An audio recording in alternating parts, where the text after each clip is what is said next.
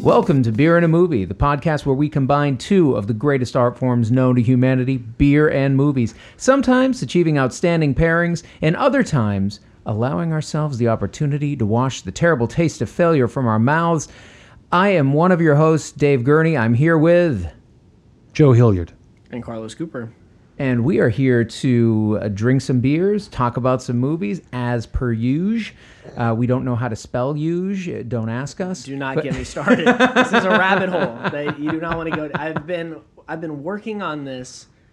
I've been in the research lab, running all the tests, and analyzing just data all the inconclusive. variables, It's and inconclusive. I cannot come up with anything There's that if nothing. I showed it to somebody with no context, they would know exactly how to pronounce it. Yeah, it's impossible, It's folks. fucked up, But man. listeners, if you have ideas, let us know. Please. But before we get too far down any grammatical rabbit holes, let's get some beer in our glasses. This Wouldn't week, that be a phonetic rabbit hole? yeah, this week I do want to offer a mea culpa, a little bit of an apology. Our beer last week, I misrepresented or misspoke and said they were a Kansas brewery. Sadly, they were a first-time state for us. They were the state of Connecticut. It was Kent Falls Brewing out of Connecticut. We love that beer. Mm-hmm. We love that brewery. I'm hoping for more, and please, Kent Falls, don't hold it against us. We love your stuff. They called us out pretty quick. They did, once we posted that. Rightly so. So they corrected me on that one. Thank you, Kent Falls. We do have a way of making up for our slight to Kansas, though, in the second half of the episode. We're going to get some Kansas beer. But right now, we're actually going back to the great state of Pennsylvania. Has a special place in my heart right now. I know many others. Let's go. Man, for listeners that tuned into last week's episode on release date, it was a much bleaker affair for me personally. Uncertain. Yeah, there was a cloud of uncertainty for I sure. wouldn't say bleak. Maybe not as it was represented on the podcast, but within. Don't live bleakly. I think, Carlos, you always carry a certain level of bleakness with you, so it's just slight, adjustments with you. But yeah, no, you seem less bleak now. So, but we're in Pennsylvania. This is our first trip, though, to Evergrain Brewing, I think. Oh, geez. No. Yeah. Okay, good. This is Paradise Awaits. It's their passion fruit sour ale. It is 6.5% alcohol by volume. They describe it on the can as being tart, tropical, and fruity. Love the can art. We got a lady laying out on the beach, the shadows of palm trees on the sand, the shoreline. It's perfect for our area. Yeah, and has somewhat of a tie-in to the film that we're going to talk about, maybe, possibly, if you want to really do the connection acrobatics that are necessary to get from one to the other. But whenever y'all brought up this movie as a possibility, This is juice. I mean, I'm loving the nose on this. I was going to ask, y'all hitting, is the passion fruit hitting you in the nose? That's a wallop of passion fruit in my nostrils. You got so much more of a head than we did, David. It was an aggressive pour. I saw it happen. Yeah, I just kind of went straight down. Gotta get this in my glass. Yeah. My glass is so dry. Carlos, you were saying. No, yeah, I was pretty hyped whenever this was pitched, because on Halloween, on the day that afternoon, I went into the coffee shop that I share a wall with, and a friend of mine, Mariah, that works over there, asked if I had seen this film. So she literally watched it the first day it was on Netflix. Yeah, it came out on the 30th. Yeah. And at first I thought, I was like, oh my God, like, is there something, am I like really bebehind? Like, Come on, I'm failing my listeners. Has a zeitgeist occurred that I've been unaware of? I was concerned because I never heard of it, and I, like, at the time I was like, oh yeah, I've never heard of that. What is it? And she told me about it, and then y'all brought it up, and I was like, wait, does everybody know about this movie except for me? And so I was like, she had spoken very highly of it, and was like, you gotta watch it. And then even on, what would that have been, November 2nd, that Monday when I came back, and I went to get coffee, and I saw her again. She was like, hey, did you watch His House? The movie we're talking about is His House. Right. And I was like, no, I haven't. We had a Nightmare on Elm Street hole to fill. We had to watch Dream Warriors, which we talked about last week. And then, and I told her, and I was like, yeah, and I had to watch on Sunday 2 movies for the podcast we're recording today. Haven't gotten around to it, but I want to. And then I think it was the next day, y'all were like, okay, we should maybe think about talking about this. I was very glad to get it into my viewing schedule. Well, good. Because after she mentioned it, and then y'all mentioned it, then I heard about it again, and I was like, okay, what the fuck is going on here? You know? This is a movie the universe wants me to see. Well, let's give credit where credit was due. David suggested the movie. I was one of 3 there. Yeah. In our pitch meeting, of course. Our very elaborate pitch meetings that we have weekly. You were excited about this one.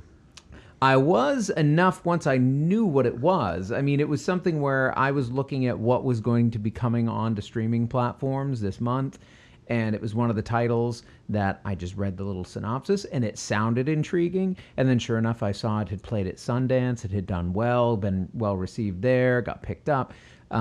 So, yeah, I mean, to me, that was like all the pieces are in place. This is a serious indie film. And we're back to horror pretty quickly after October. We're already there. If anything, that gave me pause, but I felt like this was going in a complex enough direction that I wanted to see if it could pull it off. You know, that something a little more than just your typical horror film. Yeah, for sure. I guess I should synopsize. I threw it to you. I mean, I think I could pull David, it off. you're really excited about this one. The title of His House. It is a film largely based in a house as a location. In some ways, it's a haunted house film. We have a couple that has come from Sudan, attempting to become, well, they're asylum seekers, right? They're refugees. They get to the UK and they're kind of held in a cell for a while. But as the film begins, after a little bit of pre-story, it's them getting a house that they stay in while they await their government hearing. A government-assigned housing. Right. It's a government-assigned housing. They're restricted on what they can do there. They're told when they enter they can't bring visitors. They can't But it is their domicile. It's where they're going to be. So it starts out as kind of a haunted house film where these things start happening, strange occurrences, ghostly figure, all this kind of stuff. But eventually we realize that the ghosts have a much more clear origin, and it's much more related to their story as immigrants, their story as fleeing one country, trying to become getting asylum in another. Yeah. And that's really where this hybrid between horror and social issue and whatever else we want to say, the kind of psychological thriller gets intertwined. So I think that sets it up a little bit. Yeah. I think so. And when my friend Mariah had initially brought it up to me, she didn't give me the full synopsis that you just did, but was like, oh, yeah, you should watch it. It's, this, and it's cool because it's like, it's almost, it's like a ghost possession kind of movie, but from another culture's perspective, which had me interested in it, like from the get-go, because we see a ton of like exorcist fetish movies, like demonic possession, or other common Western Anglo-Saxon kind of cultural devices or whatever. But to get Atlantics. Yeah, that the zombie notion from a completely different point of view. Completely different point of view, and it's hauntingly interesting, and so to have that again.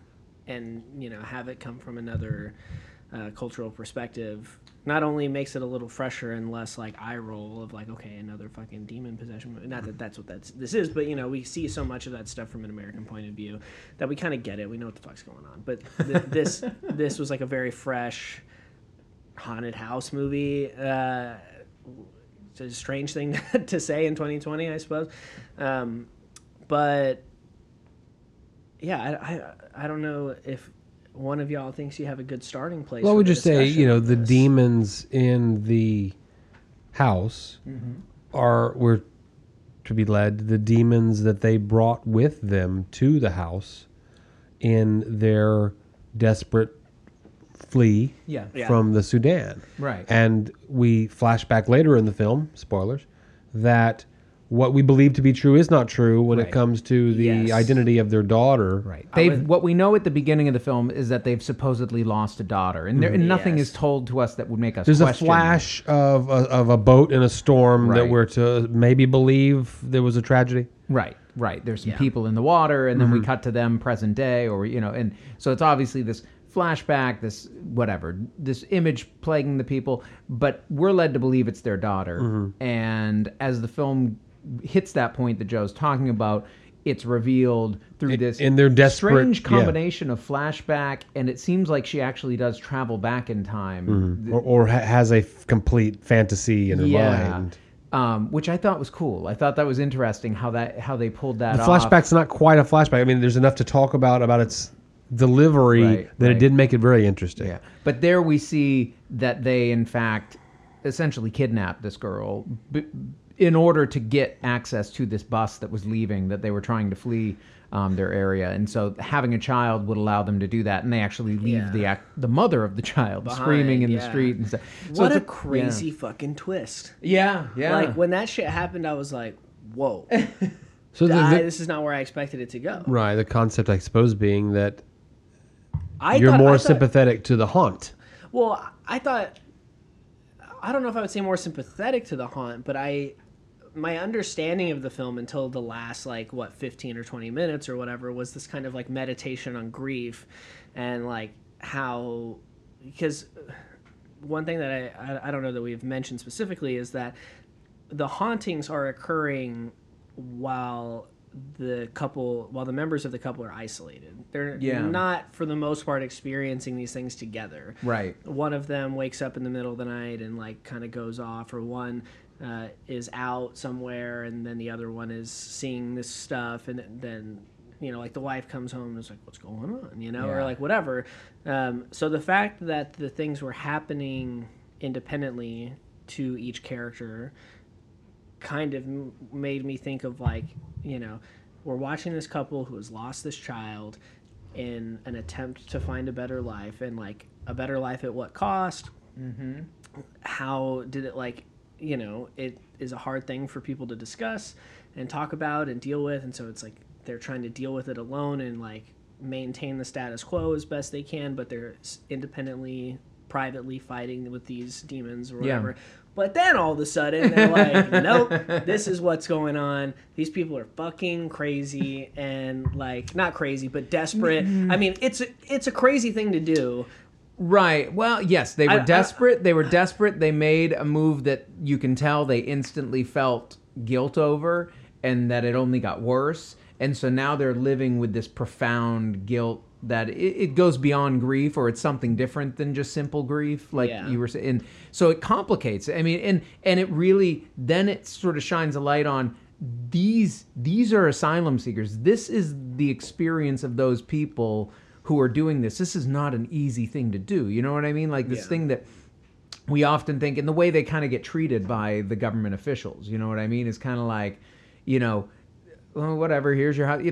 No understanding. Try to be one of the good ones. Yeah, try to be one of the good ones. No understanding of the level of sacrifice and just tragedy that most people would go through in that process, and certainly they do. And again, some of it's brought on themselves, and I think the characters themselves would admit they ultimately do. They try to pay penance for it in this way, this guilt over it. But at the same time, it's a situation where I look at it and I'm like, would I behave differently? Would that be, I hope I would. I hope I wouldn't make that kind of, but if I'm that desperate and if I feel like this is my last chance, and in essence, they're maybe saving this girl who wouldn't have gotten on the bus if her mom hadn't been forceful enough. I don't know.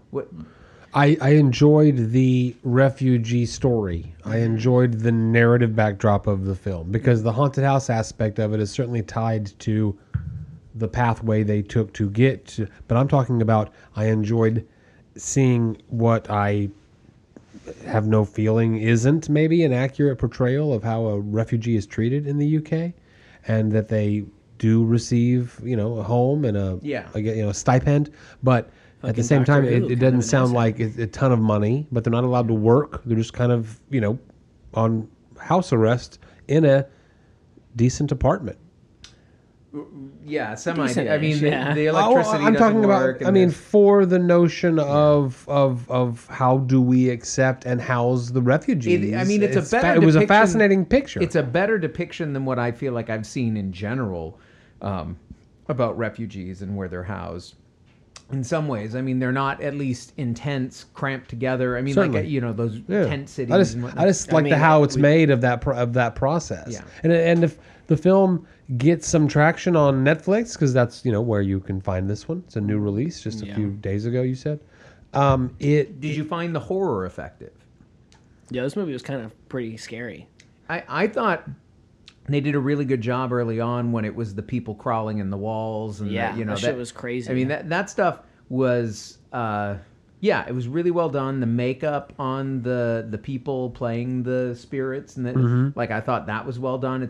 It wasn't like straight up rip off anything else that I'd ever seen. It kind of had a unique look to it. I thought I mean, I can't think of anything that I would directly point to and say, oh, they're trying to do this. Yeah. I mean, there was a lot of scenes where stuff is happening and I could just hear Kylie sitting next to me like, don't like that. No. That's good horror. It is, and like I was like kind of like, whoa, that was kind of pretty on edge for like a lot of it, and in a way that a lot of horror doesn't. It made me uneasy in a actually uncomfortable way, whereas like something like The Babysitter, when John has that award like trophy thing go through his neck, you're like, ooh, but you're not like actually like uncomfortable or like disturbed by it or whatever. This one I was like, I don't know about this, guys. This is, I don't know. I think it was a nice balance of what the film was trying to do, and that is place horror into this unconventional setting. Yeah, especially for an American Netflix audience, which may not have been the intended audience, but regardless, it got picked up, and I would highly recommend that you watch this film. And it's a debut feature from this director. Yeah, it was just impressive. I was trying to look into. I think there's a lot of shots and things from a technical perspective in this film that I was very impressed by. It was surreal. All the stuff where they're in the house and then all of a sudden they're in the water and those scenes, like there was one sequence in particular where that happens very seamlessly in a way where I was just like, based on the fact that it's a debut, the fact that it just like played at Sundance, kind of disappeared, came to Netflix, even though it did do well on Sundance, and obviously probably other reasons for that too. I don't imagine, at least in my mind, and also mostly one set, or one location aspect of the screenplay. It doesn't seem like a high budget film. No, it seems like it was made for very modest means. At least what I would expect. I didn't look it up, right? And so having that kind of assumption in my mind, and then seeing some of the cleverness and some of the finesse of the cinematography and the way that some of these sequences play out, these visual tricks that are played, I thought it was very clever filmmaking and very impressive, again, for what I assume was a modest budget. But so I'm glad it got on our radar because, like I said, I recommend this one highly. Yeah, I think that if you really look at it and break down all of the things that you would try to quantify for what is or is not a good movie, like technically this movie's very sound, visually it's compelling, it has a good screenplay. It is genuinely entertaining. It's got like substance to it, but it's got like the thrills and chills that you would want from a horror film. It also has that thing where when there's a nice twist at the end, something you don't see coming. I bet on repeated viewing, it'll be interesting to see how or if they telegraph anything. Yeah, I mean the most that I could say is I remember them talking about the guilt. They were talking about it in a way that made me feel like there was more to it than just them losing or having, the daughter when the spirit die. First speaks to them, you have a debt to pay. Yes, there's a story that we don't know here. Yes, that was the lingering, and that terminology made it feel like, oh, there's something more. Like you lose a daughter, and this ghost is saying you owe a debt. Like, well, anyway, I don't know, but it was good. Yeah, it was a great film. I'm glad we all took the opportunity to look at it, and I hope a lot of other people will because, like you said, I mean, with this being on Netflix, and with it being the holiday movie season, I think anybody who has an evening to spare and wants a few thrills and maybe a little bit of thought-provoking commentary, I think this is There are 2 reviews on Rotten Tomatoes that I think, if these things outside of our ramblings, if these concise statements don't entice you to want to see this, and I don't think that you're really that interested in watching good movies. But Justin Chang from the Los Angeles Times says, the script's cleverest gambit is to blur our sense of what kind of movie we might be watching. A thriller about a haunted house or a portrait of the dehumanization of the refugee experience. I thought that was pretty representative of what is good, what is really good about this movie. And then, love her to death, as hard as she goes at movies like Goodfellas and their overratedness. Lots of bold takes from this woman. She does a podcast with Paul Scheer called Unspooled. Amy Nicholson of Film Week, KPCC, NPR Los Angeles. An absolute knockout. When we're looking to the horror genre to tell us stories with such emotional resonance, this film does it fantastically. And I think that is something that sometimes can be missing from the horror genre, is any kind of substance. And this movie has it. We looked at a bunch of horror movies last month and it's totally serviceable to have paper thin characters who are mostly stereotypes. It's sort of part of the genre. It can be part of the pleasure of the genre, especially when like Scream or even The Babysitter kind of make fun of these character stereotypes. But Cabin in the Woods, when you pour some thought into it and you actually develop the characters, you can do some pretty cool things too. And I think we totally get that here in a film like, Get Out, or I'll even say The Shining. And because I feel like we haven't yelled at each other enough in this half of the episode. Oh, okay. Are you going to start a Cabin in the Woods fight right now? No, I'm not. Not Cabin in the Woods. Right. Maybe worse. One thing that from the very beginning of this film, like, early on in this film, one of the sequences that we see is them in the boat, and it's a shot of just like open ocean and moonlight, very dark, all these people crammed into this boat, and as the boat moves along, you start seeing these bodies that are kind of floating just beneath the surface or whatever. And it really reminded me, for some reason, like just visually, in no other way, but just visually reminded me of Pirates of the Caribbean, The Curse of the Black Pearl. And for the majority of this film, even though I was very much... Dude, haven't we canceled Johnny Depp talk on the podcast yet? We're bringing it back because he has done nothing wrong and has been falsely accused of things. Really? Oh, your team Amber, your team Depp. You're not... There has been like a substantial amount of evidence to suggest that not only was he not an abuse partner... We'll bring this up on After Hours. We can talk more. And Warner Bros. Is doubling down on this shit and keeping Amber Heard and Aquaman a trash film and making Johnny Depp resign, which all of it I just cannot... fucking wrap my mind around. But regardless, so for a good portion of this movie, despite the fact that I was very engaged and enjoying it a great deal, I was excited after it was over to watch Curse of the Black Pearl. That's exactly what I did. Wow. Great pirate movie. What a way to providing needles for our balloons today, Carlos. Okay. Well, you may be trying to bring me down with this talk. Pirates of the Caribbean, Curse of the Black Pearl, specifically the first one, is a good film. I'm glad you enjoy it. It's a great film. I could be swindled into watching it again someday. Perfectly executed pirate movie. But is this a perfectly executed fruited sour here? The Paradise Awaits Passion Fruit Sour Ale from Evergrain Brewing Company. What do we think? This beer tips the balance that we talked about, I think, last week between sour with that farm, with the Kent Falls, which we like so much. Yeah. And Carlos, you said something before we said a word. It hit you in the jaw or something like that. Tingles the jaw hinges. Yeah, tingles the jaw hinges. And a good sour, I don't know what the actual if name it's for that balanced correctly, it hits you right there, exactly what you're talking about. Yeah. This beer is even more sour. It has activated my entire mouth, but not in any kind of bad way. Not like I got a big mouthful of Sour Patch Kids or something. No. That would not be, I wouldn't enjoy. But this I'm enjoying very, very much. The passion fruit, maybe that's the secret ingredient here. It's firing on all cylinders. Yeah, I agree. I really like this. I was impressed by it. Like I said, when we poured it, the nose on it was very fruit forward. It was very exciting to start sipping it and have it be just that fruity. Yeah. as I was drinking it. And you're right, Joe. Very Not fruity sweet. no, high on the tartness scale, but nicely balanced with the fruit character, the hint of sweetness there that you just get from that. Very drinkable. Like, this is something that I would happily be throwing back on the beach, as the can is advertising, right?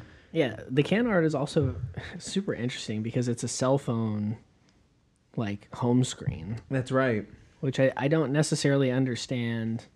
I guess maybe because it's a photo of someone in paradise and it says that you're on the Office 5G Wi-Fi, so it's you're looking at the can as if you're looking at your cell phone, daydreaming about when you get to clock out and go on vacation, right. I suppose. Yeah.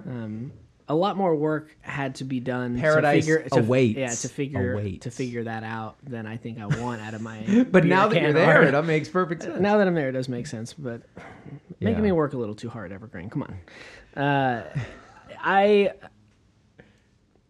I mostly agree with everything you guys say, except for that I think this beer sucks. I'm just kidding. We just didn't argue enough over the. That would have been a bold take. Whenever we all agree on a film, it's Man. like, you know. It does feel like there needed to be, but you know what? This was a great film. was a and great I would have movie. been surprised if either of you had come in and said, I would have been- can't stand this movie. I would have been shocked. Yeah, I mean, there's so much to like about it, and I'm trying to tee myself up for a good fight in the second half.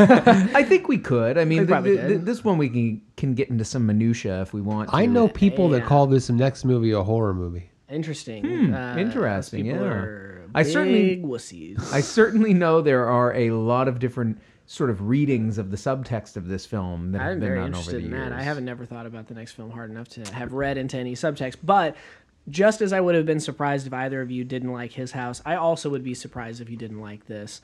This beer, Paradise Awaits, from Evergreen Brewing, out of Pennsylvania. Shouts out Pennsylvania. You did your thing. PA. They came through. They sure did. They sure did. But to go back to what Joe was saying, I think that, and granted it was a week ago, that the Camp Falls was slightly tartar than this one is. I get a little I more. think it was a little moderated, but it also wasn't as fruity. It wasn't mean, as kinda- sweet, I think, is what it is. Yeah, overall, it was a. This one's pretty fruity, and it's got a nice sweetness to it. Super well balanced. Perfect execution on this one. I give it a light 9, strong 10. Nice. Sorry, strong 9, light 10. There you go. That's 2 sours in a row that we really enjoyed. I We're just digging those sours. as I'm drinking this, I can't think of anything that I would want different, you know, and that's always a good sign. It sure is. So Put that on the can. I think that's an underwhelming quote. I think, but I don't know. Maybe it's not. Maybe people would read that and be like, "Fuck yeah, this is the beer that I need to drink right now," and be really excited about it. But we've got another movie and another beer coming sure do. up. We are going back to a perennial classic. We are. We're dipping into a classic. There's no great tie-in. I mean, we can try, but when we come back, the tie into this beer was that if you're fleeing a war-torn country for a Paradise better life, awaits. Paradise Right? awaits. You hope. And the UK is not exactly paradise as they find it, but that's the No. hope. You get out of there, Yeah. right? I would like to live in the UK someday. That's We didn't all talk about his polo shirt. Damn it. All right. After hours. After hours. All right. An all-time classic film when we return.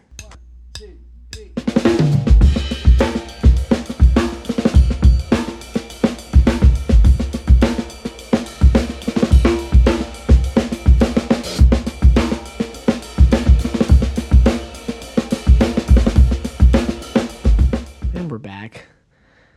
For those of you keeping track, we are 4 states away 4. from having completed our journey. It's like a slow ballot count. Yeah, it's a slow ballot count, and it's getting slower and slower. We're the Nevada of beer United States completionist podcast. A very specific Although we category. have ticked off Nevada. We have ticked on Nevada. We're on our road to the Big 50, That's right. having a beer from every state in the union, and we're about to get one closer. That's right. We sure are. As And per our correction at the top of the episode. that's right. And we're also undoing the misdeed of having said we were in Kansas when we we're not in Kansas anymore. We were actually in Connecticut, but this time we're going to Kansas Proper. for Rizzle. Yeah, Yeah. this is Contrails American Wild with Kansas Peaches. This is from Ooh. Central Standard Brewing. It was a limited release. This is a batch. Say that one more time, but slower. Contrails? Central Standard Brewing? What? Original Wild Ale. Oh, American Wild. American Wild Yeah. Ale with Yes. With Kansas Kansas Peaches. peaches. This looks special. The bottle looks fancy. It does look fancy. Yeah. It has a very elegant Neck. label. Yeah. And Oh, and shape to the bottle, but the label is very classy. It's very. Let me get it open. Stop here. posing it. Yeah. Yeah. Crack that son of a bitch. Joe coming in hot second episode because we were too nice to each other in the first half. Oh, That's right. I'm gonna take. Y'all go first. I'm taking the opposite position. Okay. Doesn't matter what position. Don't even care. All right. The makeup was good. Whew. Got it. That is definitely, we're more in farmhouse territory. That was a lot of with this one. words. American Wild Ale with Kansas Peaches. Another sour. Right. Another sour. This So- is a sour podcast now. Yeah, all sours all the time. But whether we want to be sour in our glass or not, I don't Did you think. mention the ABV? No, I didn't. 8%. actually. Yeah, that is pretty hefty, Not isn't bad. it? No. For a sour. So we've gone up in ABV. The nose is interesting on this. I'm getting peaches, but I'm also, like I was saying, it's a farmhouse ale or a wild Oofa. ale, I guess. I took a taste. This is interesting. It is. There's it- almost like a it is a- smoky note in the nose Yeah. or something. Like It's complex. woody, earthy. It's It's complex. It's giving me whiny qualities. This in is the nose, going to actually. challenge our palates, while I think our minds and critical acumen aren't going to be challenged all that much by talking We kind about. of reverse the We're kind of flipping, right? Yeah. complicated, dense film, easy beer. Yeah. Easy Now- film, what seems to be a very complex beer. Right. I haven't tasted it yet. I've just Yeah. smelled it. And I mean, we're kind of dancing around it, but Carlos has already said this is a classic. It is a classic. I think indisputably it is. Yeah. I mean, nobody, even if you hate the film, you have to recognize. Do people hate this film? There are people. Really? I don't know that I've met them, but I have to believe that there's haters of everything that's Sure. out there. Oh, yeah. I It's just 2020. yeah. So talking about the Wizard of Oz. Let's just say it. Of Oz. And what We're in Kansas now. we are. They are. I watched The Wizard of Oz almost every year when I was a kid because they would replay it on television once a year on That's network right. television. Absolutely. I think it was CBS maybe that had that contract, but there was one of the big three broadcast Sure. networks that would have it on once a year. And it yes. was like popcorn reserved television. We would watch The Wizard of Oz, whether we wanted to or we didn't. We would watch The Wizard of Oz. And I don't know if a plot synopsis is even necessary to discuss The Wizard of Oz, outside of the fact that you've got a glorious Technicolor film bookended by two sepia-toned black and white films when real life and then when she's in Oz. And Dorothy is pursued by, I forgot her real life name, Mrs. Gribsby. Mrs. Gulch. Gulch, yeah. I think it's Gulch, right? Because Elmira her Gulch. dog is getting in the garden and maybe nipped at her and Toto. takes the dog and rides off on her bicycle with her ugly face. And Oh, then damn. the Can you imagine that? That is something that comes to my mind. It did as I was watching it this time, and I know it has in the past. Like, what if you were in one of those roles where like the whole point is how ugly you are? You know what I mean? I think that it haunted her forever. Yeah. I mean, I've read an article or two over the years, not for the show today, but Right. that it kind of haunted her career. Margaret Hamilton. That's the actress. And Why am I trying to plot synopsize the Wizard of Oz? you don't have to. She goes to Oz. She lands on the witch. She follows the Yellow Brick Road. She meets three friends. She gets to the wizard, who it turns out is just a flim-flam man. But one who's able to. He's smart. Impart wisdom. He's and, smart. He knows Takes how to off in the operate a hot air Omaha balloon. State Fair balloon. Uh-huh, Never to be seen from again until I think he's reprised by our friend Jim Franco. The woman who wrote all that code for the Apollo mission for NASA's name is also Margaret Hamilton.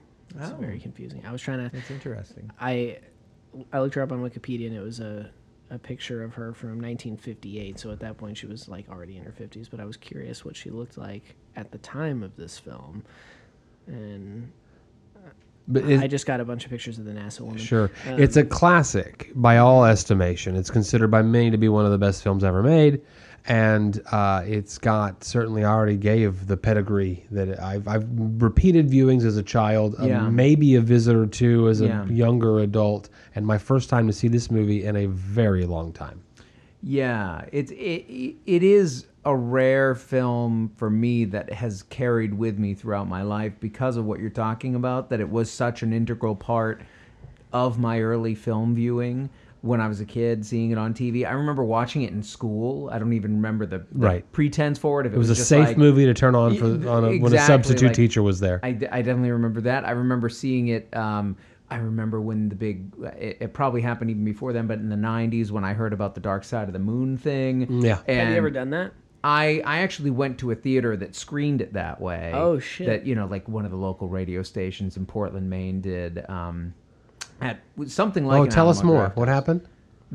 I understand, but Well, they set up the event. They said, like, we're going to show Dark Side of the Moon, or we're going to show Wizard of Oz. We're going to play Dark Side of the Moon when the third bell chimes, or whatever it is that you got to, however you line it up. and you bought tickets for this event. Yeah. Oh, and it's you amazing. just went and enjoyed it. And I'm going to cut this out so Hybrid can do it. I'm down. It would be fun. That would be fun. a fun event. I've never personally done it before. I'll be the old guy in the back right corner. It lines up well enough that it's fun, and you can kind of. I mean, there's some stretches there where you're like, okay, what does this have to? But there are some moments where it kind of like, oh, that's it. That's interesting. That comes together like that. So from that to even when I went to school and was studying film, seeing it in that context, seeing it, using it occasionally in class with students. I think only once I've actually had them watch the entire thing, but I've used clips from it over the year. It's so in so many of our minds. Mm-hmm. It's something that I can easily reference, and it doesn't matter the age of the person. They're going to know what I'm talking about. They're going to understand, like if we want to talk about Technicolor, when the movie goes from that black and white, dusty sepia tone to this vibrant Technicolor, the light bulb goes off. They're like, that's why we have this specific name. It produced these vibrant hues that you... To where they were in production meetings for a week trying to get the exact yellow of the yellow brick road. Yeah. And of course, you can imagine this was filmed at the exact same time, like parallel with Gone with the Wind, another Technicolor achievement. Mm-hmm. And so this was a huge studio project, huge budget. For the time. Yeah. Snow White and the Seven Dwarfs had come out and had proven that children's films and family films can be very, very profitable if done to that degree.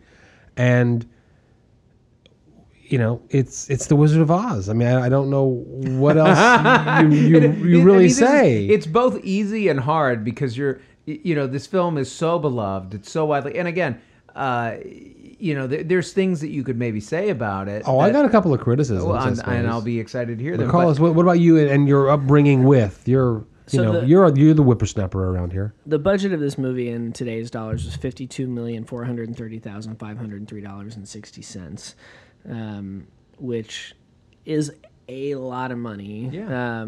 Granted, not the amount of money that people are spending on movies these days, which is really funny to think about because it's better than most of the movies that people are spending a lot of money on these days. Well, I mean, it is, and would we accept a movie that looked like this now? I mean, of its time, this movie worked really well. You only can look at it within that context. No, but that's what I'm saying. But now, like, if you didn't spend the hundreds of millions of dollars that you need to get the CGI factories, the animation to like create those intense special effects. This movie looks better than any Marvel movie. I tend to agree with you, and yet if they remade this now, they would have trash. It'd be terrible. They have. They did. You referenced Oz. I never saw that one. Is that? I never saw it either. No. Your girls might like it. But did it look good? The trailers didn't look. I live with an Oz girl, Do you understand what I'm saying? Not at She all. enjoys Not the at all. story. She enjoys this movie. So any incarnation Read of the Oz books. that comes out is going to get a big pass. The Fairuza Balk one from the 80s. Oh, was that I'm Return to Oz. That's like the Wiz? darker one. Right. No, it's called. Well, there's the There was Wiz. a pumpkin-headed character, if I Yeah. recall. Yeah. Yeah. There's the Miko album. As many times as I saw The Wizard of Oz, like Nightmare on Elm Street, I was not a big fan of Wizard of Oz. So to this viewing was about, you know what? Do I like this? Appreciate it. Find the appreciative moments. Mm-hmm. And it really begins and ends. I've got a little list, but the top of the list and the best scene in the entire movie is the unleashing of the flying monkeys. Period. The flying monkeys are great. Oh, they're fantastic, and the costuming of the Munchkins.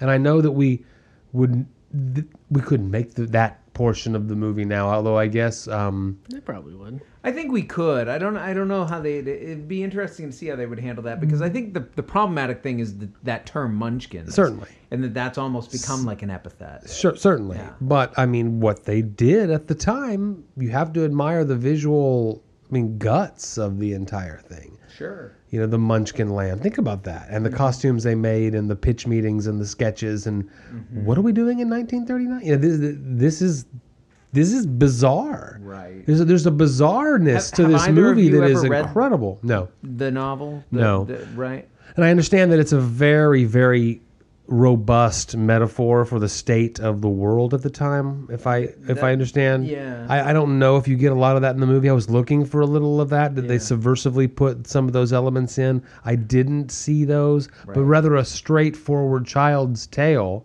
with a lot of bizarre elements to it. But those are kind of fun. Of the things that you long for are already within you. Don't you know? Of a fantastic life lesson. The life lesson of the controlling interest is not all that it seems. That there is a person or persons perhaps behind a curtain. Right. That's a pretty valid thing to teach children at a young age. Yeah. I mean, I remember The Unmasking of the Wizard. It's one of those, classic moments in film where, pay no attention to the man behind the curtain. Right. I mean, that was one of the earliest times that I can remember that aspect of storytelling where you can have the trickster, the character that sort of presents himself or herself one way, but then gets revealed to be something altogether different. And, it's...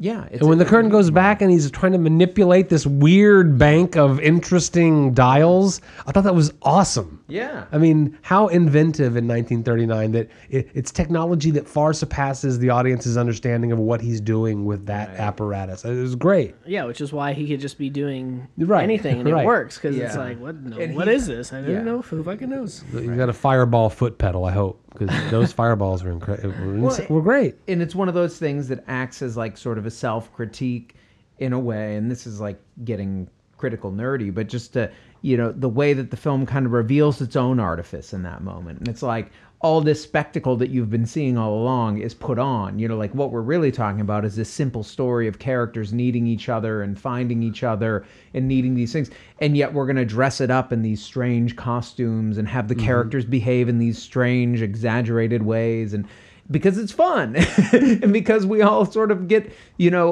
swept up by it, Right. and the wizard is a better story than there's just a guy from Omaha who happens to be kind of clever. You know what I mean? Yeah.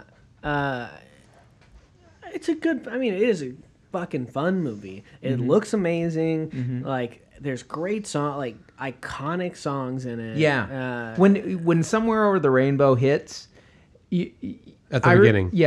I remember always feeling like, oh, and oh, I've heard this enough, and then it starts. I'm like, fuck, this is a good song.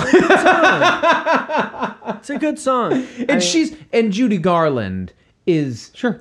And this All is of it. like one of her classic moments. She's got that beautiful voice, and you hear it, and it's recorded, and you can just hear like I don't know. It And really she's is. sensible. She's not like the crazy manic cuckoo character. No, she's no. sensible Right. in the movie. Everyone is sensible in the movie. There are pieces as the greats. We're calling this one of the greats, or certainly one of the things you stick on the top shelf of the film library for that people are A, aware of, and B, maybe should see. As distance grows between when they were made and now, it is sometimes difficult to contextualize. The Citizen Kane, it's a black and white bullshit. You know, I mean, no, whoa, hold on. Yeah, no, I know you. Yeah, I know. If I tried to get my girls to watch Citizen Kane, they wouldn't. Yeah. I'm not as enamored, and maybe that's why I didn't love the movie like many, many people that are my age do. I never was enamored with the three friends, the Scarecrow, the Lion, and the Tin Man. I found them to be all annoying as a child, especially the Cowardly Lion, which was probably hilarious, and when it came out. And maybe I don't know how much of that actor, the audience would have been aware that that's Jim Carrey. And maybe I don't know. Those characters were annoying as a child, and they're annoying to me now. But at the same time, you got to have a Grinch heart to not just say, "Okay, let's have some fun here." See, I find the Tin Man and the Scarecrow endearing enough. Okay. I will go there with you on the Cowardly Lion. I think we're all supposed to kind of hate, but he comes around and he ends up, he redeems himself. But no, the dude's a jerk for the shtick, the whole shtick. Is he a jerk? Yeah. Oh, he attacks them and then he acts all like hurt about the fact that they try to push him back and acts like I don't know. It's and just then, a criticism of toxic masculinity. He has to put on well, this there you bravado. Go. He's toxic he's masculinity. There you go. I mean, yeah, that is way ahead of his time. Yeah. Well, I think you're onto something there. I refuted my own point. Yeah, you would have to have a Grinch heart to hate this movie. It's just, I mean, it's fun. It is an enjoyable film, and are there some kind of cringy moments with some of the costuming or things like that? I mean, maybe sure, but like just fucking for me.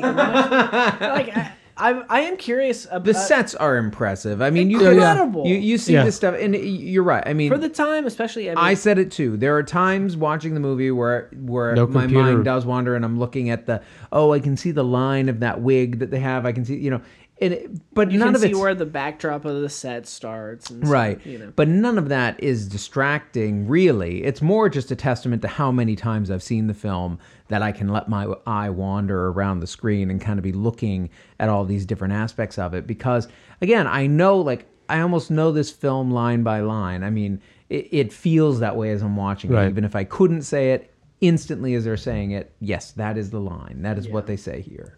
Yeah. My other criticism is the false obstacle. And it happens so often in this film. The witch says, I'll get them by making them fall asleep by running through poppies. And then they run through the poppies and they fall asleep. And then Glinda shows up and makes snow and they're not asleep. And it's like, okay, well, that was just designed to show us a beautiful field of poppies and the runnings. I mean, it's very filmic, very cinematic. Are you mad, though? I'm angry. I'm angry. No, but I thought you were. I thought when you said the false obstacle, you were talking about the wizard making them go kill the witch as being like so. Because did they ever really need to do that? I mean, what did the wizard need? Why did he even need this broom? Well, he was sending them into death. He was sending them away to not be a nuisance. Well, was he? I believe. Do you think he's that malevolent a figure?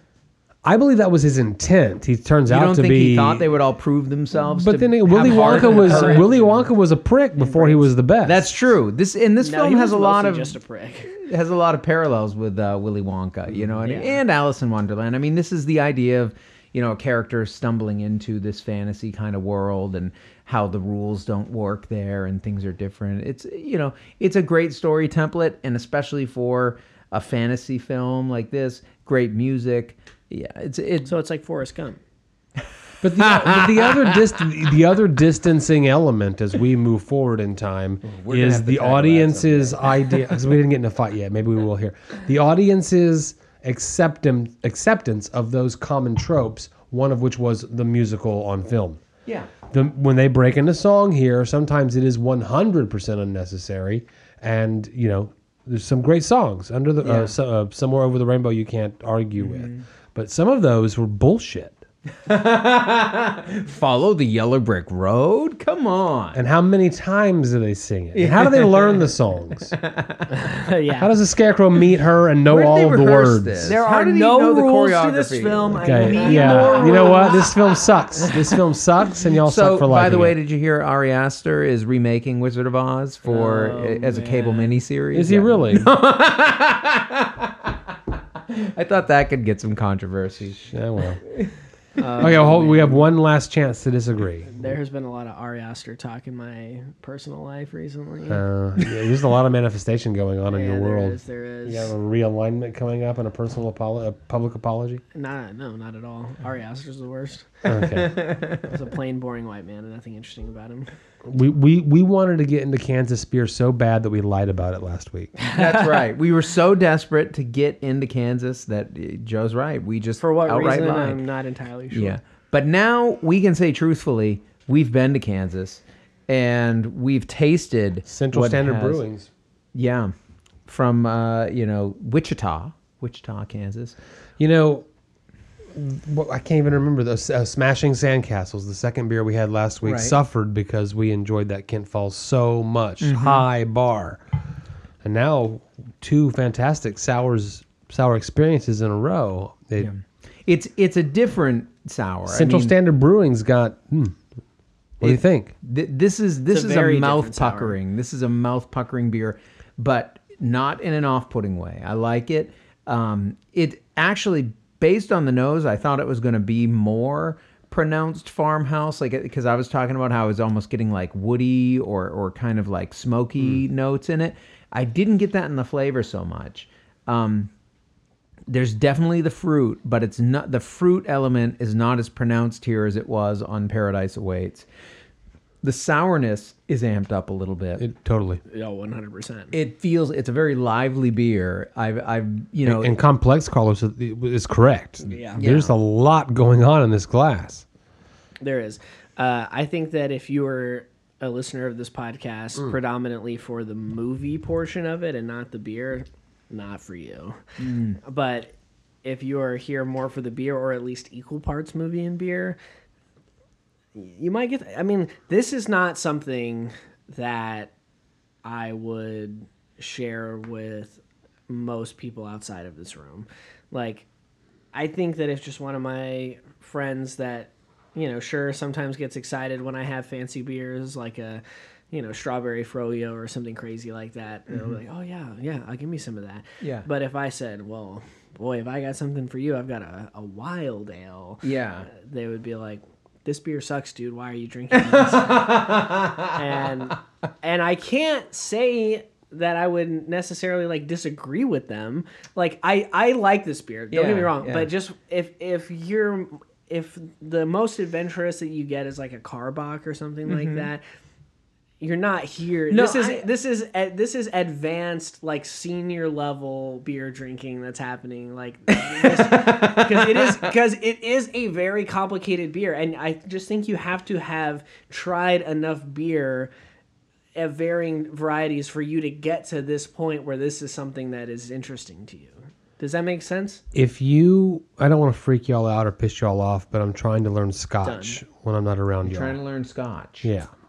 See, I'm on the bourbon thing right now. Okay. There are bourbons that you get at the well. Yeah. There are bourbons that you get at the $10 level, and then it goes up from there. Top Yes. shelf. Scotches, Top shelf. all of it. This is and top there's shelf. absolutely no reason why someone who's drinking... that's not true. I'm about to say something that's not true. Someone drinking their first or fifth Scotch that doesn't quite understand if they like it or not, maybe you don't get them the $200 glass. But maybe you do.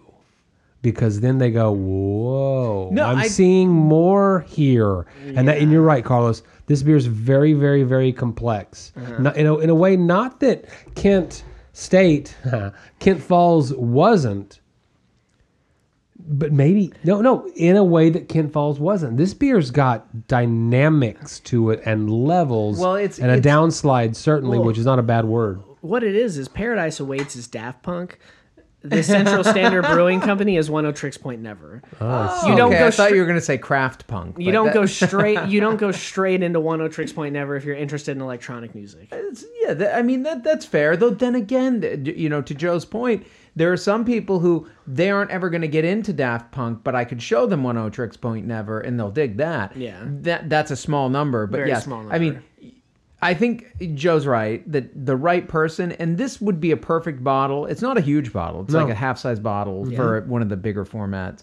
$375 instead of $750, I guess is probably, right. Yeah. It's a perfect bottle where, like, if I was with, not that I have these things anymore, I'm going to start crying, but, people over to, like, listen to records or what, like, I would happily open it up and pour myself like 5 or 6 ounces, pour a couple other people, you guys maybe, similar amounts, and then a couple other people like an ounce. Just, try this. Because I think this is the kind of thing, like, a couple sips of this is going to impact you. Like, you may love it, you may hate it, but it's gonna do something to you. You're gonna be right in the jaw hinges. You're either gonna say this is garbage, or you're gonna think, wow, beer can taste like this. Yeah. So that I think there's something to be said for sharing these kind of more. But you're only beers. talking about palate development. You're not talking about anyone saying, spitting it out, this is horrible and I can't drink it because there's any ugly taste here. Hey, if they spit in my house when I give them good beer, they're gonna, you get out, buddy. I know. This beer is incredible. Yeah. And it opens my eyes to the notion of where comparison is bad. This sour ale compared to that sour ale. No. These are 3 different sour experiences that we've had in 4 beers in the last 2 episodes that are completely different and completely almost perfect. Right. Yeah, I agree that this is a very good beer. I also can think of at least like 3, maybe 4 close friends or acquaintances that if I poured them a glass of this, they would want to punch me. How many times in the show could we have had this conversation? I don't feel like we're breaking new ground and having something... It's basically saying the beer snob's going to appreciate this more than wild sour territory that gets you into those more extreme. Like, a hefty dessert stout isn't going to offend anybody. They may not like it, but they're going to sip it and they're going to be like, "Oh, I get why people like this. It's like dessert in a glass." But if I know someone that has a sweet tooth and like that's something that I know about them, I'll give that to them. No, I mean dessert stouts. I will open for people all the time because I know even if they don't. It's not their bag, they're going to like it enough or find it interesting enough that, beer can taste this kind of sweet. And, but these are ones that I think push people's buttons more. And some people just sour as a deal breaker. This is incredible. I really want to know more about this brewery. Me too. I really do. I'm excited that we got to try their stuff. The bottle size is 500 milliliters, by the way. Okay, That's interesting. You. So it's that, 2/3 of a bomber. It would be definitely exciting to get some more Kansas beer here soon too. Yeah. Let's get into a fight in after hours, guys. Come on. Wow, we'll talk more about Curse of the Black Pearl in the after hours. Oh, Jesus Christ. In the first half we did some high level movie watching. In the second half we did some high level beer drinking. But we, as always, we're interested to know what you thought about his house. Have you ever had anything from Evergreen, this Paradise Awaits maybe? And where do you stand on The Wizard of Oz? Do you love it? Do you hate it? Do you think it's overrated? On a scale of beginner to expert, where are you as a beer drinker? Tell us. Twitter at Beer Movie Show, Instagram at Beer and a Movie, Facebook.com/Beer and a Movie TX, BeerandAMoviePodcast.com. You can find a link to listen to all of our past episodes absolutely for free. Apple Podcasts, rate, review, and subscribe. You know what the fucking deal is. Patreon.com/Beer and a Movie Podcast. For $5 a month, you get a free episode every week. I might be a week behind on posting that one. I'm just realizing as I'm saying that. That's my bad. Very sorry. But, what can you do? Doing my best here, people. And also, the Facebook is a good place, I would say, for you to tell us how much you hate Ari Aster. So find us there. You know what the deal is. You know what the vibes are. And until next time. I don't know. There's no place like home?